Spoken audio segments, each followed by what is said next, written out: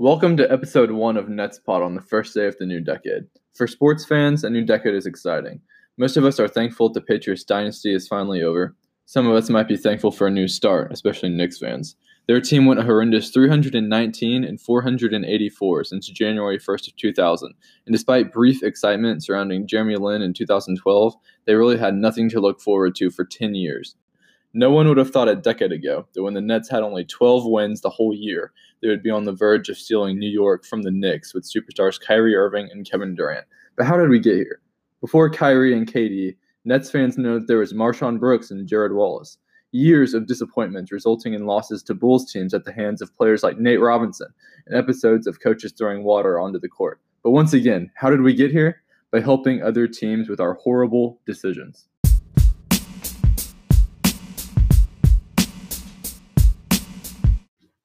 When the New Jersey Nets won 12 games in the 2009-2010 season, attendance was so bad at the games that as part of a promotional deal, anyone over the age of 18 who went and stayed for one of their home games could get their state income taxes done for free. Following that disaster of a season, Mikhail Prokhorov bought 80% of the team for $365 million and planned to help the Nets finance a move to Brooklyn in 2 years. Comparatively, the Clippers, another stepbrother team, sold for $2 billion in 2014 when Steve Ballmer bought the team following the Donald Sterling incident. On July 14, 2010, the Nets hired general manager Billy King. Now known as the GM behind the worst trade in NBA history, he was then a respectable former NBA player with front office experience. The Nets went all in on recruiting LeBron James, Wade, and Bosh that year, but missed out on all major free agents. Following this, despite having the best odds to land the number 1 overall pick in the 2010 NBA draft, they ended up getting the 3rd pick in the lottery, and the Wizards drafted John Wall with the 1st overall pick. The Nets picked Derek Favors from Georgia Tech.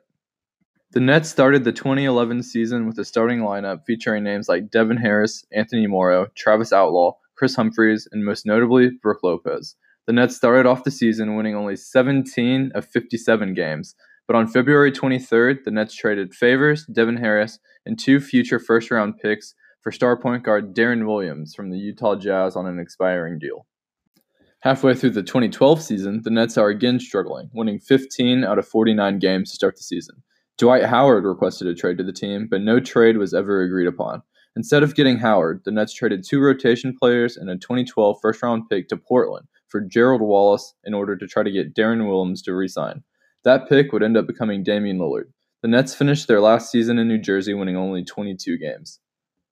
To kick off the move to Brooklyn, the Nets traded for my hometown hero Joe Johnson, giving up 5 players and a 2013 first-round pick to the Hawks. With the acquisition of Johnson and Wallace, Williams re-signed, signing a 5-year, $98.8 million deal with the Nets. And now the Nets had arguably the strongest backcourt in the NBA with D. Will and Iso Joe. The Nets fired Avery Johnson after a mediocre start to the 2013 season and promoted coach P.J. Carlesimo, and it ended up being the 4th seed in the playoffs that year, but lost in 7 games to the Chicago Bulls. When I think back to this series, all I can remember is our whole team not being able to stop the 5'9" Nate Robinson. He was everywhere this series, and even put up 34 points in Game 4, leading the Bulls to a 3-1 lead. Before the 2014 season, former Net Jason Kidd was hired as head coach, and the worst trade in sports history, not just basketball history, was made. Remember when I said the Nets love helping out other teams? The Nets traded for Paul Pierce, Kevin Garnett, and Jason Terry in a deal that cost them 4 first-round picks. The craziest thing about this trade was that people actually thought the Nets won this trade at the time, but looking back now, we can obviously see that that was far from the truth. The 2016 pick we gave Boston ended up turning into Jaylen Brown. The 2017 pick we gave them turned into Tatum, and the 2018 pick ended up being used for them to trade for Kyrie Irving. But luckily, that one actually might have ended up in our favor. With this trade, the Nets basically went all in for a title. With a starting 5 featuring Deron Williams, Joe Johnson, Paul Pierce, Kevin Garnett, and Brook Lopez, everyone is a weapon. The only problem was that we went all in to win a title now when the Heat were at their peak. Even with such a strong starting 5, it is unlikely that we'd be able to beat LeBron, Wade, and Chris Bosh. The Nets started the season again with a disappointing start, winning 10 in 31 games, with D. Will and Lopez being out with injuries. But this stretch of games did lead us to one really cool moment in sports history. The Nets found themselves down 2 points to the Lakers with 8 seconds left, and they were struggling. Really needing a win, Jason Kidd mouthed, "Hit me," to a player who proceeded to run into him, and Kidd spilled his water on the court. Really, it was pretty genius. Kidd needed to make a sub and got a few extra seconds to talk to his team. Paul got a great look at the basket to tie the game with a buzzer beater, but ended up missing. The Nets lost, and Kidd was fined $50,000 by the NBA for the stunt. Despite the rough start, the Nets ended up finishing with 44 wins and also managed to go 4-0 against the Heat in the regular season. They defeated the third-seeded Raptors in the playoffs in 7 games, with an incredible Paul Pierce block on Kyle Lowry that was all ball if you don't count the part where he hit Lowry's arm. But unfortunately, the Nets ended up losing to the Heat in 5 games in the second round. Going into the 2015 season, Lionel Hollins was named coach of the Nets, and Paul Pierce left in free agency, saying his experience there was horrible and that D. Will wasn't the person he thought he was when he got there. In a recent podcast, Kevin Garnett also commented on that Nets team, saying certain guys got what KG and the truth were trying to instill in the team, but D. Will wasn't the player the team needed him to be. The 2015 Nets didn't have the same level of expectations as they did in 2014, and again started the season poorly. The Nets traded KG to the T-Wolves and received Thaddeus Young in a rare good trade. The Nets benched Deron Williams, who was shooting a horrendous 38% from the floor, and constant ongoing injuries prevented him from being the same player he once was. The Nets barely made it into the playoffs that year with 38 wins, but fell to the number 1 seeded Hawks in 6 games. Following that season, Deron Williams was waived by the team. A popular series on YouTube became trying to rebuild the Nets in NBA 2K, a video game, because it was so hard to pull off in real life. With the start of the 2016 season, Boston's reign of terror had officially begun over the Brooklyn Nets. The Nets started the season poorly again, winning 7 out of 27 games, and Lionel Hollins and Billy King were let go. The Nets had the worst record in the NBA and didn't even have their own pick to go with it.